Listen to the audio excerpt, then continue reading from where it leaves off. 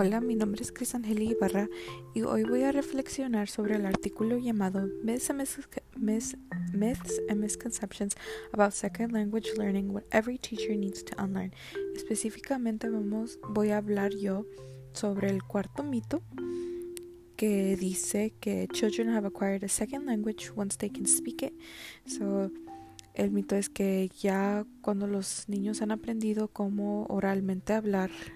el segundo idioma, dicen que ya es proficiente en ese lenguaje, que ya saben cómo usarlo. Con esto, muchos maestros piensan que ya cuando un estudiante, un niño, puede hablar así normal, así sin pausas, oralmente con los demás en inglés, que ya están en control del lenguaje. Pero esto no es la realidad. Un estudiante o un niño, para que en realidad sepa el segundo lenguaje, así que entienda el lenguaje, necesita más enseñanza, y no nomás se puede decir que porque me está hablando bien en inglés significa que sabe usar el lenguaje correctamente. No, el estudiante todavía necesita cómo aprender sobre la enseñanza abstracta, que son sobre los verbos, los sustantivos y los adjetivos, y eso sí que los van a poder ayudar para crear esas oraciones, encontrar el vocabulario correcto, y así ellos pueden ver en papel lo que quieren formar,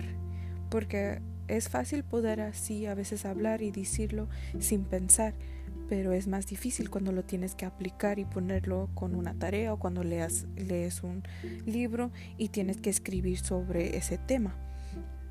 Por eso es importante que no digamos que nomás cuando el niño sepa hablar el segundo idioma significa que ya pueden parar su que ya pueden parar su aprendizaje. Hasta hubo una investigación por un señor en Canadá que se llamaba Jim Cummins, que hizo un estudio de más de 1,000 niños que se inmigraron a Canadá, y que dice que estos niños toman más largo tiempo, de unos 5 a 7 años, para poder entender el inglés, pero así como había dicho que del aprendizaje abstracto, de los verbos y de los sustantivos y los adjetivos, es más difícil para entender eso, pero pueden lograr aprender a hablarlo y comunicarse más fácilmente. Hay que tener eso en mente, que se tarda para poder hacer hacer esas conexiones en su mente sobre cómo van a escribir y cómo van a crear esas palabras así en inglés. Con esto en mente, los niños van a necesitar práctica, van a necesitar actividades para poder entender qué necesitan aprender, y que obviamente sí es importante que practiquen así hablar con los demás en inglés, pero también es importante que crean esas conexiones en su mente para poder así usar su primer lenguaje, y para después como traducirlo en inglés, y así hacen esas conexiones, y ya ellos también pueden decir: puedo escribir en español, pero también entiendo cómo escribir en inglés y leer en inglés, y no nomás es sobre hablarlo así con alguien más. Ya hablé sobre los estudiantes, y ahora hablaré como qué significa esta información para un maestro. Con esta información que he hablado yo, significa que los maestros y así todos los que trabajen con niños deberían de tener precaución de sacar a los estudiantes de estos programas, porque piensan que ya están listos los estudiantes para poder estar en clases regulares de inglés, pero si son sacados muy temprano, pueden, en vez de ayudarlos, los están lastimando,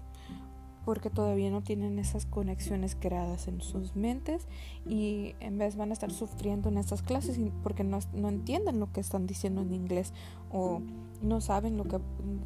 que está pasando así en la clase, no tienen esas conexiones creadas con el segundo idioma y los van a estar lastimando y van a sentirse perdidos, van a sentirse que no saben, así que no entienden nada. Por eso los maestros tienen que tener precaución y estar seguros que el estudiante entiende, así no nomás de hablar, pero también que entiende así, que entienda así esa enseñanza abstracta, que puedan escribirlo, que ellos lo pueden leer solos, así todo lo demás. Tienen que hacer todo eso ellos. No nomás nos podemos basar porque podemos tener una conversación en inglés y que me entienda así me pueda responder para atrás, no significa que esté preparado el estudiante. Creo que también es importante saber el idioma que usan en casa, porque si el estudiante está hablando en español todavía en la casa, que es muy importante que siga con el idioma, pero también es importante uno de maestro que está en estos programas como de ESL para poder ayudar a los English Language Learners también, que ellos sepan esto para poder entender, el estudiante usa todavía ese lenguaje en casa, a lo mejor deberíamos de guardar el estudiante aquí en este programa para ver su progresión y cómo van así yendo adelante con el segundo lenguaje. Uno se tiene que asegurar que en realidad entienda lo que uno le está explicando sobre el segundo lenguaje, así por la escritura, leyendo y no nomás oralmente. También no se puede por nomás decir que el estudiante sabe hablar, tampoco se puede ver donde haga problemas con el estudiante, con el segundo lenguaje. Como he hablado sobre cómo escriben, allí cuando escribe el estudiante puede ver cómo piensa que los sonidos de las letras suenan y pueden poner una letra equivocada en una palabra. Es importante ver el tipo de vocabulario que están usando y cómo lo están usando, y así en papel se puede ver cómo el estudiante piensa en este segundo lenguaje, y allí ya se puede hablar sobre los problemas y ya el maestro puede ayudarlo y guiarlo en la manera correcta para usar este lenguaje.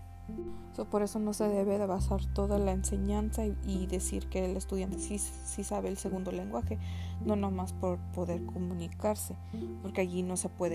obviamente no se puede ver los errores que está cometiendo el estudiante. También es importante saber que este aprendizaje de adquirir un segundo lenguaje no va a poder ser posible en 1 o 2 años. Toma varios años para poder crear esas conexiones, a entender la enseñanza que un maestro les está dando. Se necesita mucha práctica. Las actividades son muy importantes para los estudiantes, y si queremos que los estudiantes sean integrados en las clases así regulares, las clases de inglés, pero también tenemos que entender a los estudiantes y cómo ellos aprenden. Algunos estudiantes sí pueden adquirir el lenguaje más rápido que otros, pero también tenemos que tomar nuestro tiempo para asegurarnos que en realidad están entendiendo lo que se les está dando en la escuela. Con mi experiencia, yo estuve en clases de bilingüe desde kinder hasta 5º grado, y ya después en 6º grado yo tuve que tomar clases de ESL, y todo ese año me la pasé practicando, escribiendo en inglés, leyendo en inglés, y ya después en el fin del año tuve mi examen para poder ver si podía salir de este programa, y sí salí, pero me hubiera gustado quedarme hasta 7º grado a lo mejor, porque ya en 7º grado estuve en una clase diferente así regular de inglés, de escribir, y yo batallé mucho con escribir. No entendía cómo se creaban las oraciones, cómo es diferente en español que en inglés. Se ponen algunos adjetivos o así cosas diferentes, la posición es diferente. yo siento que por eso yo batallé todo hasta el principio del colegio para escribir así mis páginas, escribir mis ensayos, y siento que esto me hubiera ayudado mucho. Puedo entender cómo este mito puede ser, puede lastimar a muchos estudiantes y no están recibiendo la enseñanza que necesitan para poder crear un lenguaje fuerte, poder tener las propias conexiones, poder tener en mente el tipo de vocabulario que necesitan para hablar, porque pueden tener vocabulario muy sencillo, que nomás así son palabras comunes y no se va haciendo más académico, no se está usando vocabulario más académico para poder crear esos ensayos con una más profundidad de mensaje, así que no están usando ese vocabulario para poder dar un mensaje más profundo. Y sí, ese fue el cuarto mito de Children have acquired a second language once they can speak it.